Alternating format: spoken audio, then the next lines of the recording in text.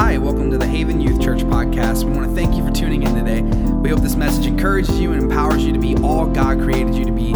We love you. Welcome to the family. Book of Genesis, chapter number 29. Genesis 29, we're going to read one verse tonight, verse 30, as we get into the Word of God. Hallelujah. Hallelujah. Thank you, Jesus. Thank you, Jesus. I'm thankful for the transformation agent that is the Word of God. Hallelujah. Hallelujah. The soil tonight has been prepared through worship. It's been tilled, and been made ready to receive the Word of God tonight. And we know that His Word will not return void in the house. Hallelujah to God. Genesis chapter 29 and verse 30, the Bible says, "So Jacob went in to Rachel also, and he loved Rachel more than Leah, and served Laban for another 7 years." I want to preach to us on this thought tonight. If it's not you, it's not anyone. Blinded by love. God, we give you glory and honor tonight. We esteem your presence, Lord, and your power in this room tonight. Lord, help me to fade into the background, Lord, and put you in the center, Father. To put your word preeminent in this house, Father, that you might complete the work that you've already begun in hearts and lives, Father. Lord Jesus, that you might awaken hope, that you might awaken faith, Father, that you might start new beginnings in this room tonight. Hallelujah. A night of destiny. Holy Spirit, we give you permission to do your work tonight in the house. Amen. Amen. And so this week is the first week of February. Monday it was February 1st. It's the month of love. And tonight I want to talk to you about one of the greatest love stories in all of Scripture and perhaps of all time. I don't know what you hope to write about or what they'll say about your love story, but most of us in here, I think, want one of those type of stories that people just, it warms their heart, right? Like people are like, oh, it's goals. Those are relationship goals, right? Like everything about the person is goals.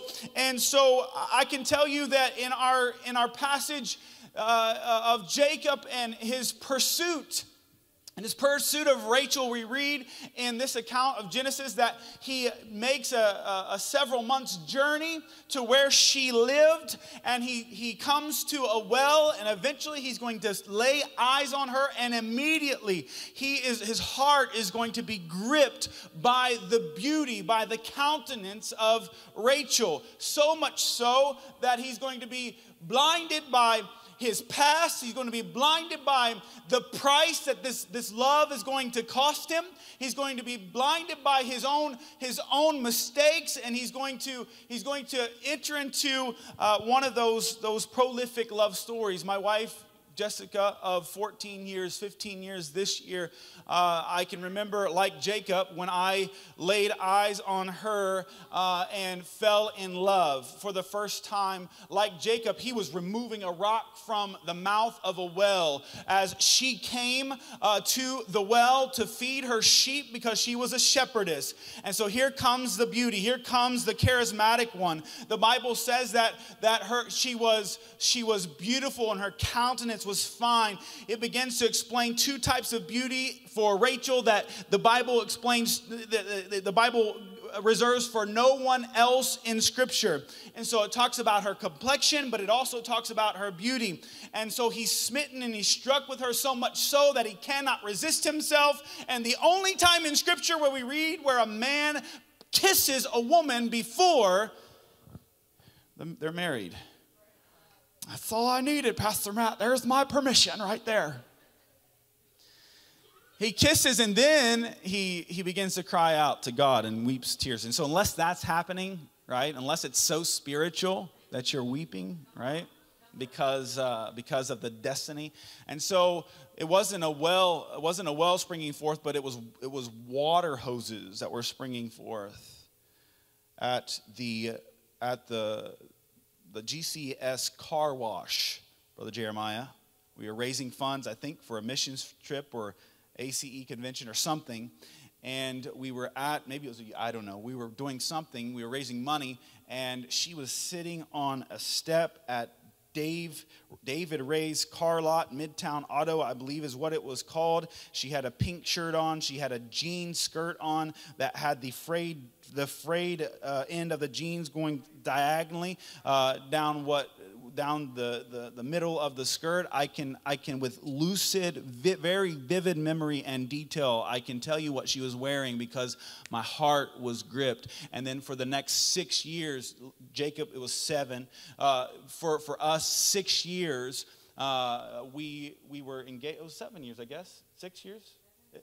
7 until we got married. Just it was the Lord, right? So the number 7, the number of completion, and so. We pursued and we married, and so of course it was amazing. And so, but understand that in our story here tonight, we read about Jacob, who is on a 500-mile journey.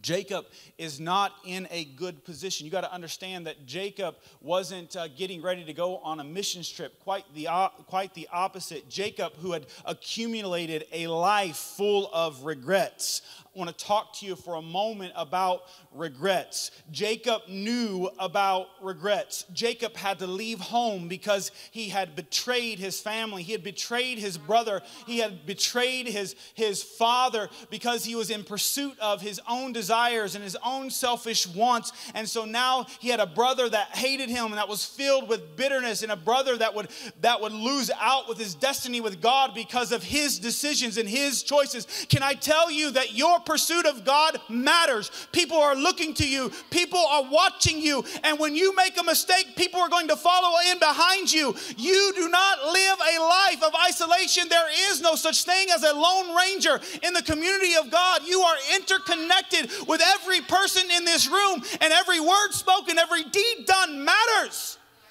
And Jacob is running, and he's running from his past, a life of regrets.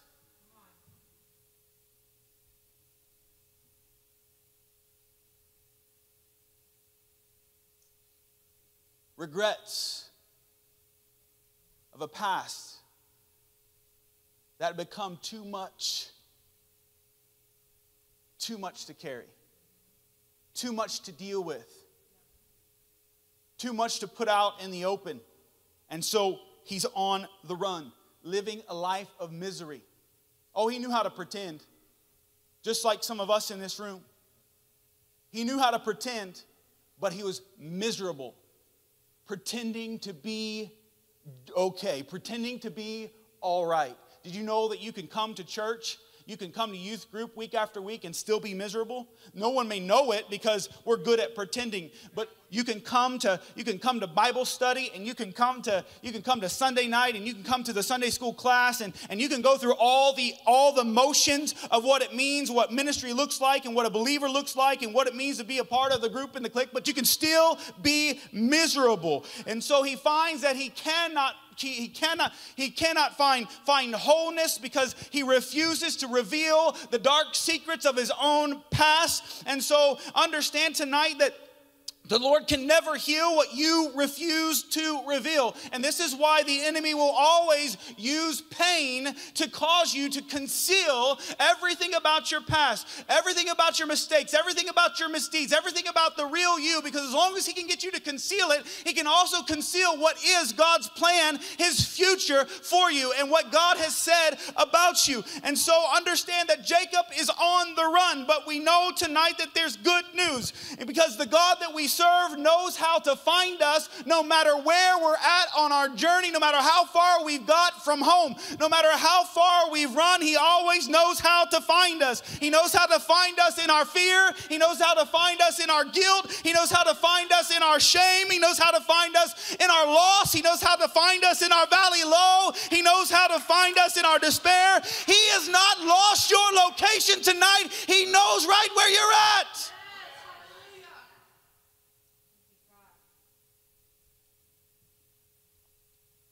So Jacob's on the run.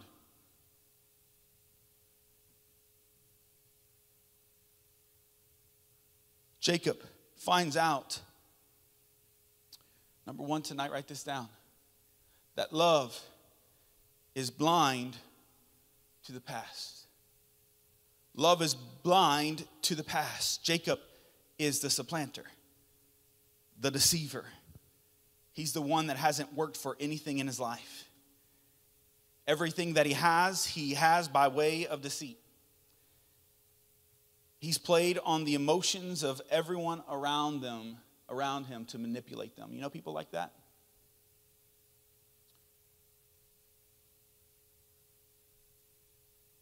From his brother's birthright in a moment of weakness.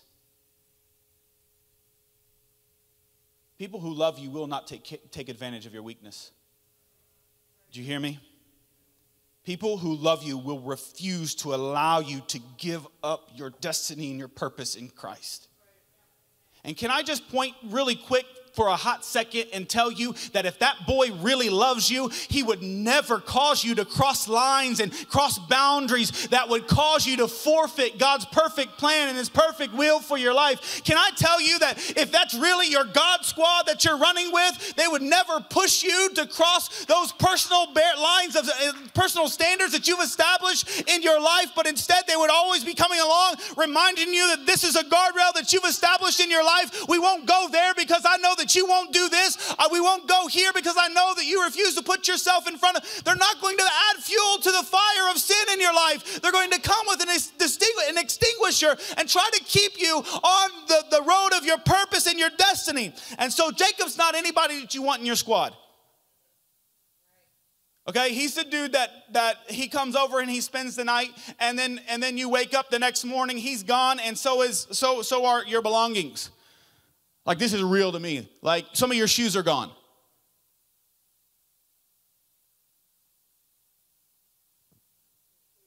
There's a problem with stealing somebody else's shoes, particularly if they're worn anyway. But he don't even stop there. He'll even steal your socks. And that stank. And he's the kind of petty Jacob that he'll even take your underwear.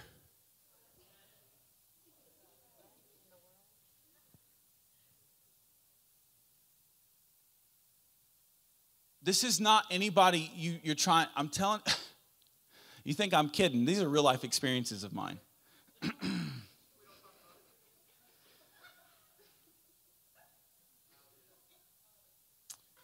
And this is the reality for everyone who's never seen their own future in Christ. They'll always live a life convinced that they have to steal the future of Esau.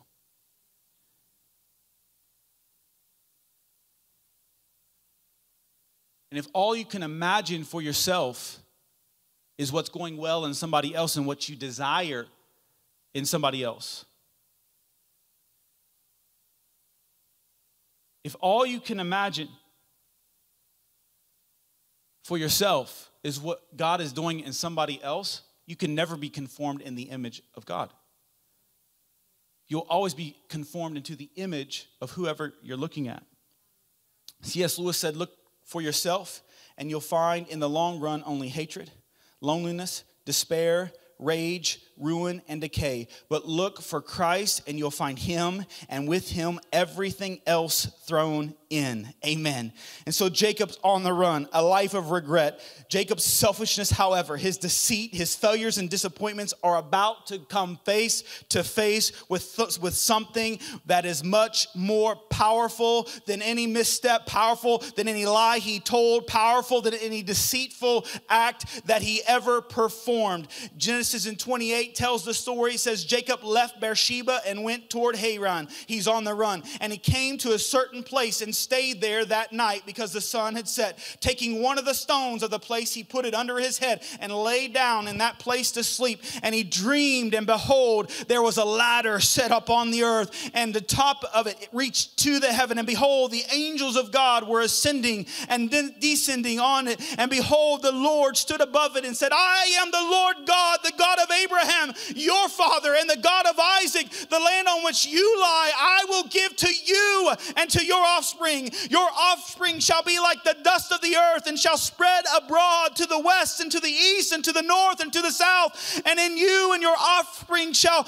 all the families of the earth be blessed. Behold, I am with you, and I will keep you wherever you go. I want to say that again because I'm talking to some Jacobs in the room that are running from a life of regret, a life of hurt, a life of pain, leading a life of deception. Where is God? He's always been where you left him. He declares to Jacob, the runner, the supplanter, the deceiver, I am with you. Oh, and don't forget, Jacob, I still have a plan. My promise is to you. It's to your children. The land where you lie shall be yours. Hallelujah to God. And he says, I am with you and will keep you wherever you go, and I will bring you back to this land, for I will not leave you until I have done what I have promised you. I'm not going to leave you until my work is accomplished in you. I know brother left you. I know mama convinced you to lie to get you where you thought you had to be, but I'm never going to leave you, son. I'm never going to leave you, daughter. It's I that began a good work in you, and it's I that will be with you until it's performed. Then Jacob, and it says, then Jacob awoke from his sleep and said, surely the Lord is in this place, and I did not know it. That's what the life on the run will always do. It will always, the enemies will always use hurt and pain to deceive you, to cover and blind your eyes to what God is doing in the moment. Here, God is always after him. God's always trying to reach him. God is always speaking to him, but he never knows it. Why? Because of hurt, because of pain, because of regret, because of sin. And this is the work of the enemy. What you don't have is what you need.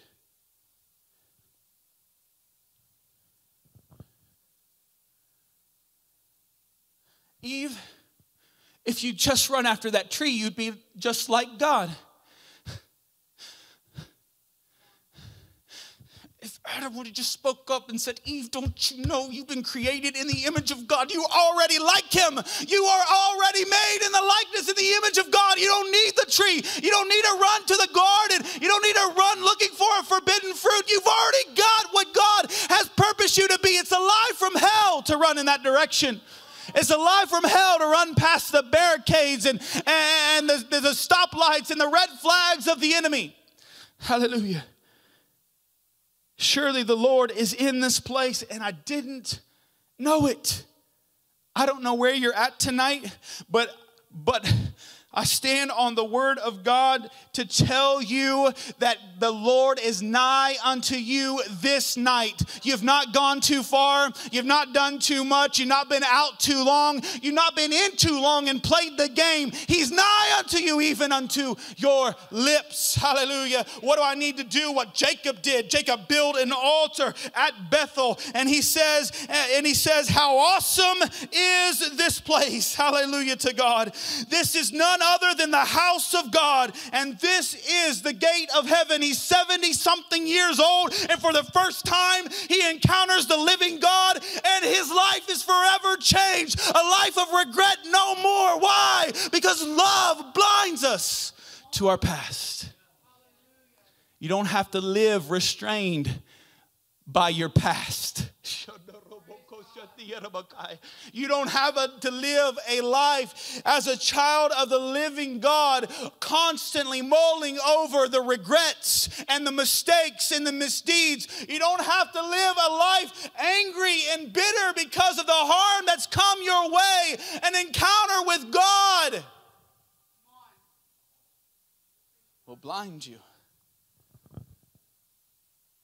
to the past. Hallelujah. Lift your hands across this place. Do it right now, Holy Spirit. Do it right now in this room. Young people and old alike that have thought, that have believed the lie, the deception of the enemy, that we have to live a life of regret of, oh, what if I would have made this mistake, this decision, or what if I hadn't gone down this road, or what if this hadn't happened to me, or what if they hadn't walked out on me, or what if they hadn't left my life, or what if, God, we rebuke and we cast down every evil imagination in the name of Jesus. Oh, Lord God, like Jacob, God. Oh, let your people, your sons and daughters encounter the light and the glory of heaven that burns up a life of regrets. Hallelujah. Hallelujah. Hallelujah. Jacob is quite the unlikely one, isn't he? He's not done one right thing in his life. And here we are. I know you thought that the calling and the anointing and the purposes of God were for the church kid that grew up and never made any mistake. And I'm thankful for the church kid. I'm thankful for the Jeremiahs that can stand up and say, he kept me. And that perhaps is the greatest testimony of all time. And I didn't have to live a life filled with regret. And I didn't have to live a life filled with pain and trying to figure out who I am, right? But I found out at a young age and this is always the journey of every proper generational Christian, is the first generation. How many of you are first generation Christian? Your mom, your dad's not a Christian. You didn't grow up in church, but you are. Anybody in the house? Anybody in the house? Just wave at us, wave at us, wave at us. Okay, here's the news. Okay, understand, for you, your testimony is glorious. God delivered you and brought you out of a deep, dark pit. But that better not be the testimony of your children.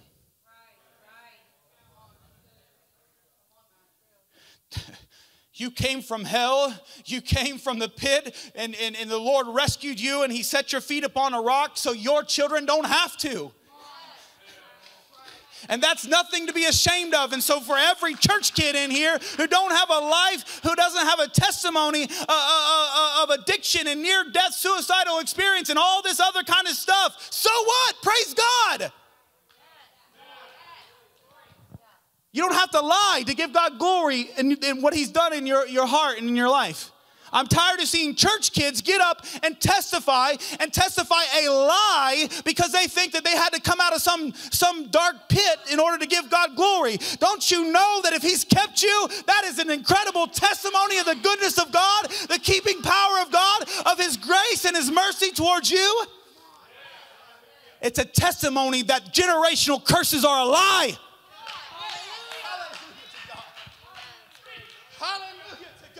I said it's a testimony that generational curses are a lie. Hallelujah. And so everyone that was rescued from the pit, that's reason for you to celebrate too, because what came your way will not come your baby's way. Oh, hallelujah to God. The hell you came through will not be for your children.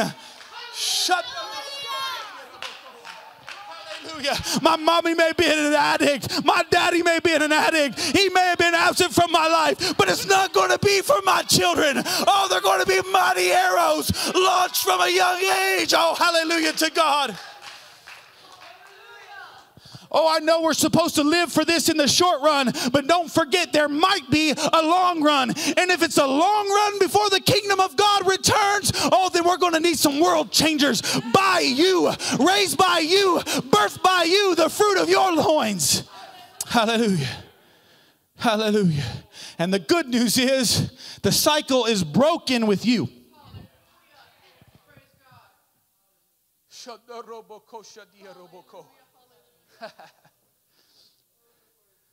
Hallelujah. It's appropriate and okay to give God glory for your children that are going to be mighty warriors for the kingdom. Hallelujah. Hallelujah to God. Hallelujah. Thank you, Jesus. Hallelujah. You may be unlikely, but that doesn't mean you are unusable. Hallelujah. Hallelujah. His mercies are new every day. Do you know what that word new means? It means completely unused. It's not even unboxed yet. I sold another PlayStation today, thanks be to God, and they wanted to know, well, how have you used it yet? What condition is it in? I said, it's brand new, baby. It still has the seal on it. And so I want you to know tonight, I don't know what yesterday was like. I don't know what earlier today was like, but the good news is his mercies still have a seal on it for you today. His mercies are new every single morning. Hallelujah to God. May be unlikely, but I'm not unusable. Hallelujah. And it could be that it's my unlikeliness and my uniqueness that has uniquely positioned me to do more for the kingdom than the one everybody expects to do for the kingdom. Because when you grow up full of insecurities, there's no way you're going to take the glory. I promise you. It's a miracle. It's a miracle you can string a sentence together in front of anybody, much less a bunch of critical teenagers.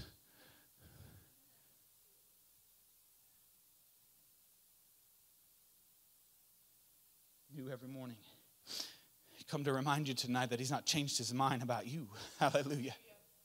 He hasn't changed his mind about you. He's not changed his mind about his mercy, about his love, about his grace.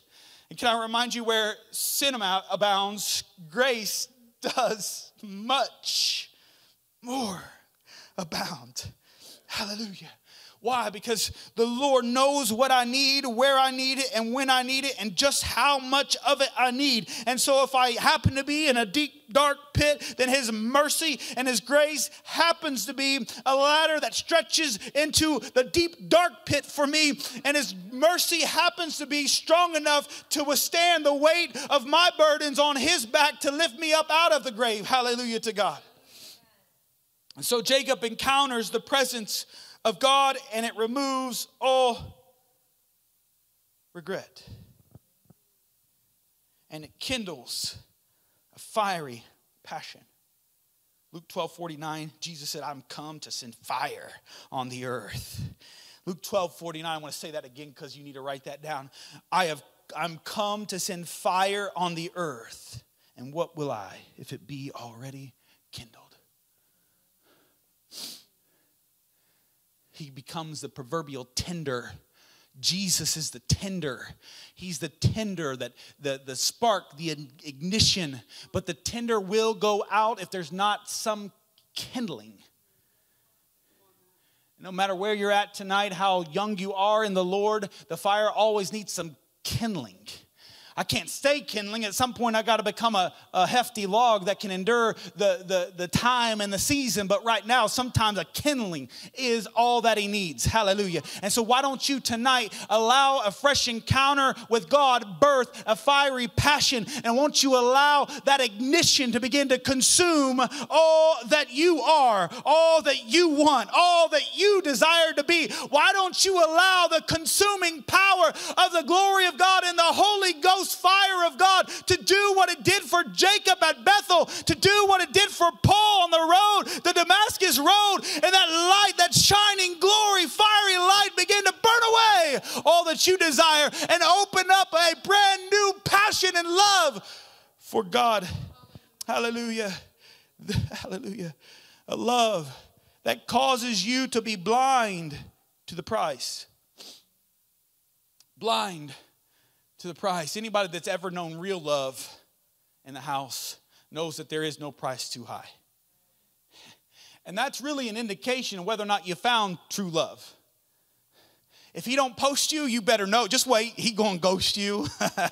And so if he's not putting you out there, okay, if he's not willing to pay that kind of price, he's gonna leave you. Oh no, you see what he told me. Actually, say, I know you think I'm a side chick, but I promise you that's not really what's going on here. See, I'm in hiding. I'm just still, it's just not, our love's not in full bloom. And so when the flower begins to open up, of course, then I'm going to be everywhere. He's probably going to name his feet after me, actually. He's probably going to be Susie's boy.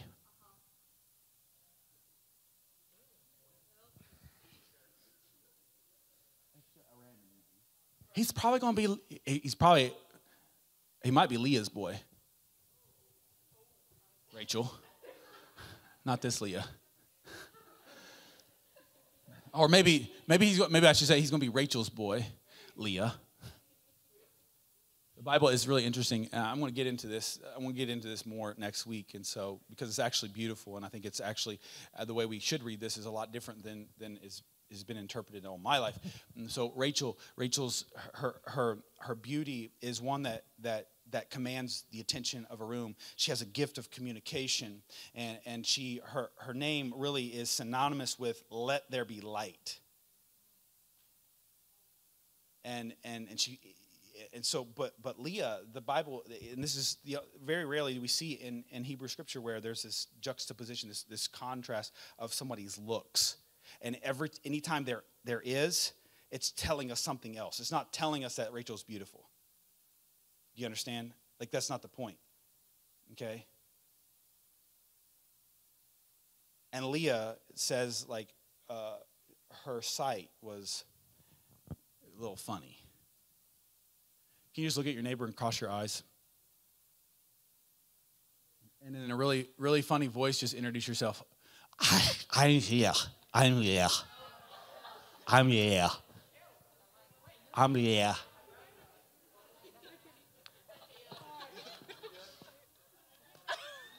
I'm here.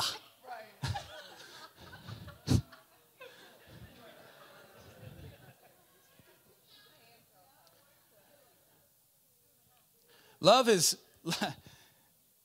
that's not, I promise you, Leah, I'm going to come rescue you next week, okay? So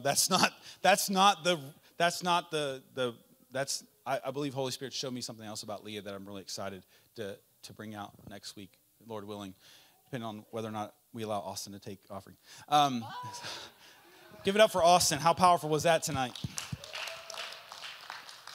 Actually, 2 weeks in a row, just Holy Spirit bombs. Holy Spirit Molotov cocktails all over the house.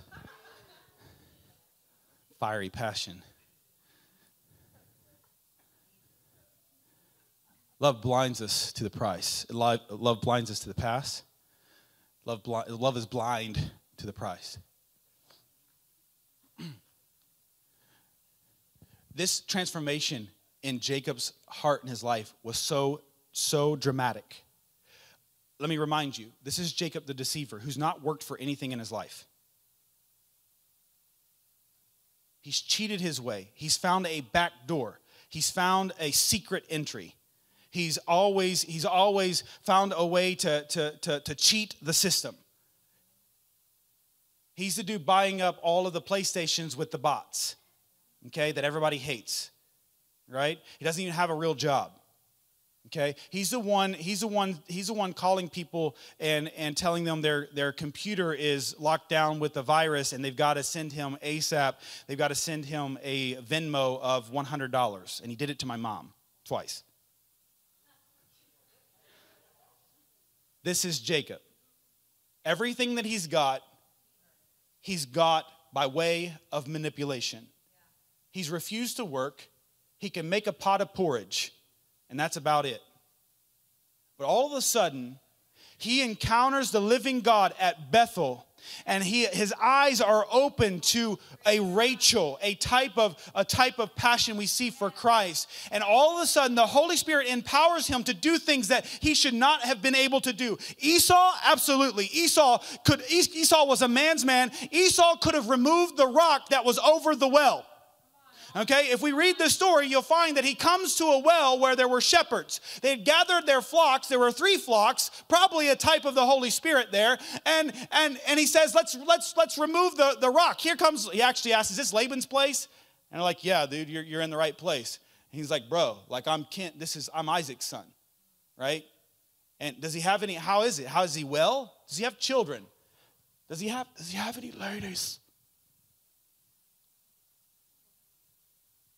And they're like, actually, here comes Rachel right now. And immediately he says, you got to get out of here. That's what he did. He tried to get him out. He's like, y'all need to go and you need to get your sheep, and I need this one-on-one time right here. This is going to be a moment. This is a God moment.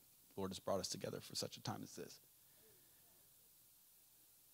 He asked them to remove the rock. And the Bible explicitly says that it was a large, heavy rock. And they had to wait, the shepherds did at that time, till in the evening. They covered the well, and in the evening, once all the shepherds had gathered there, they would all together, because the rock was so large, they would begin to remove the rock together and then water their sheep. This is the process.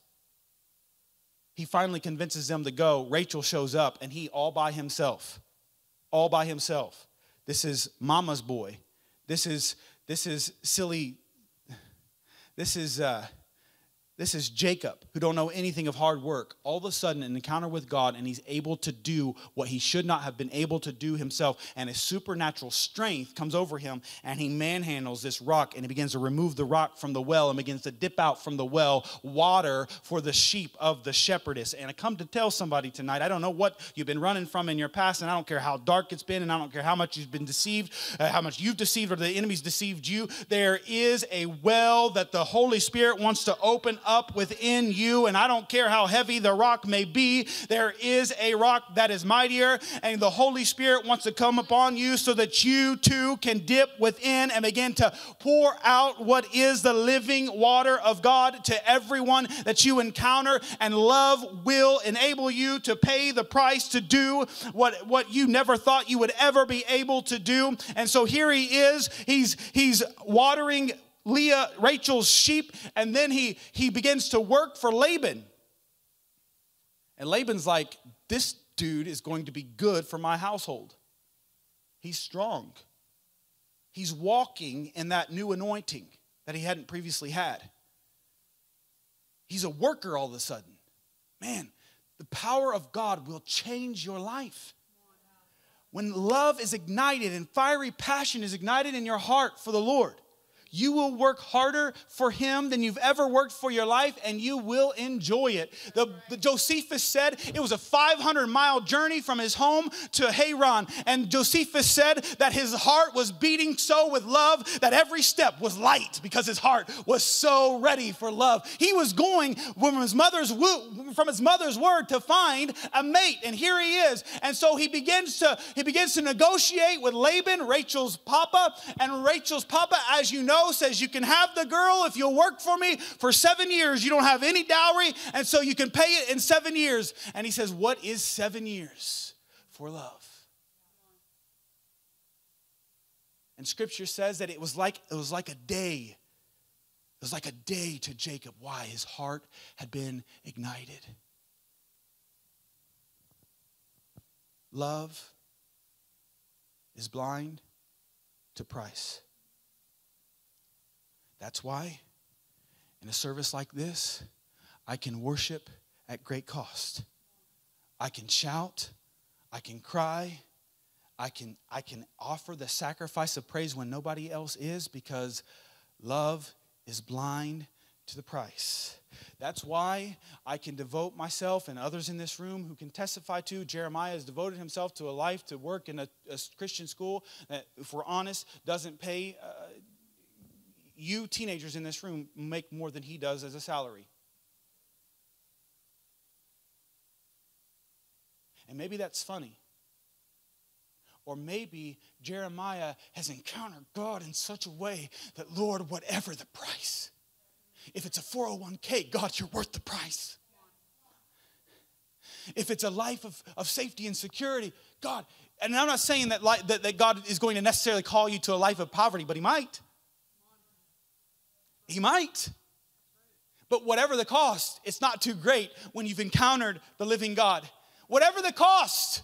When I said yes to Jessica before the wedding day, when I fell in love with her, I can promise you there were numbers that I got rid of out of my phone, out of my Nokia phone. There were also numbers in my sock drawer that I had to dig up and I had to throw away. And some of them had some pretty nice perfume on them, and I still had to throw them away. Why? Because the price was worth it. Hallelujah. Because love is blind to the price. There were places I had to stop going. There were phone calls I had to stop answering. There were text messages that I had to stop sending. There were group texts that I had to get out of. Why? Because the price. Love is blind to the price. Hallelujah.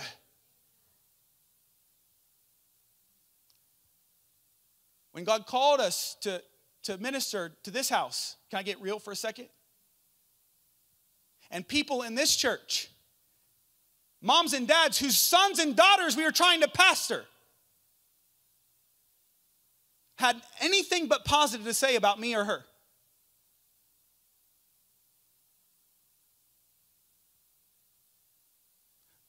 Love is blind to the price.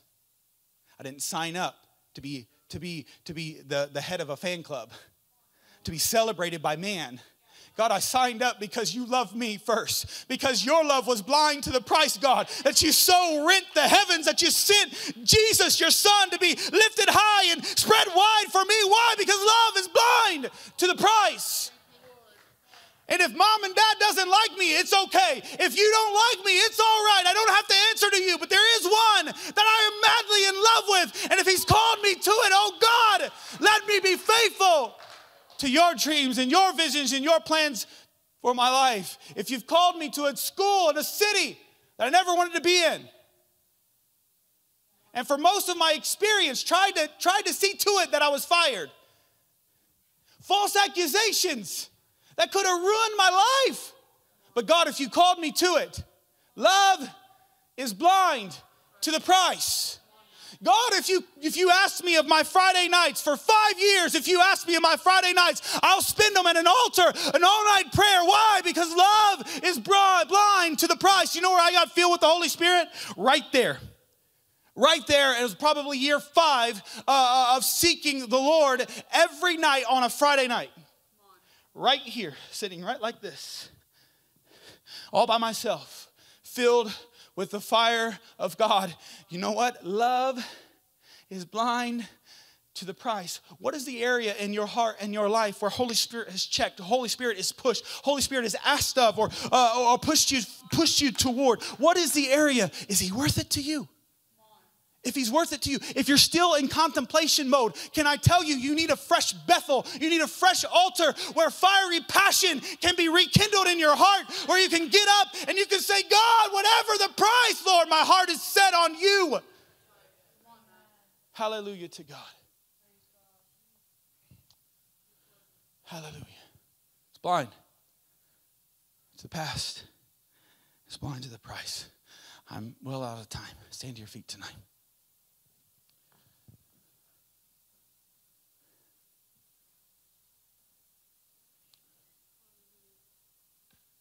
There are 12 tribes in Israel. And can I tell you that all 12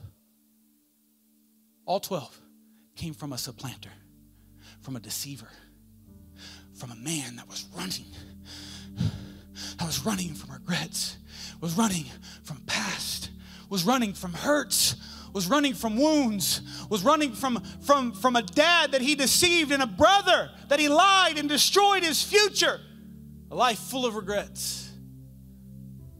All 12 tribes come out of Jacob, who became Israel.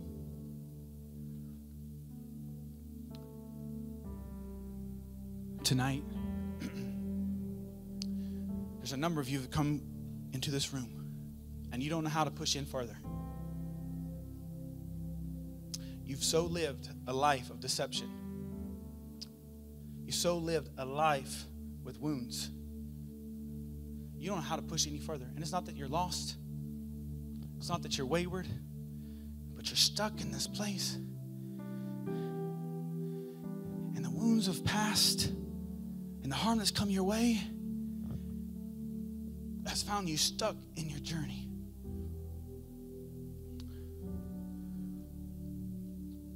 Tonight, there's a God who's never lost sight of you.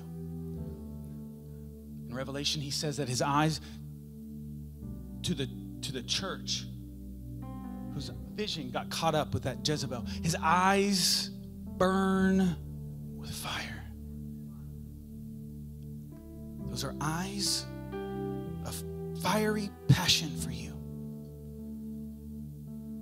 Maybe they burn with fire, but I don't know if he's looking at me. His word says that his eye has never left you, but it's stuck on you. And it's the same passion. It's the same fire that was alive in the eyes of Father God when he was knitting you together in your mother's womb, long before there was ever a mistake, long before in this flesh, long before this clay become marred. His eyes were burning with fire for you, and the good news is tonight they still burn.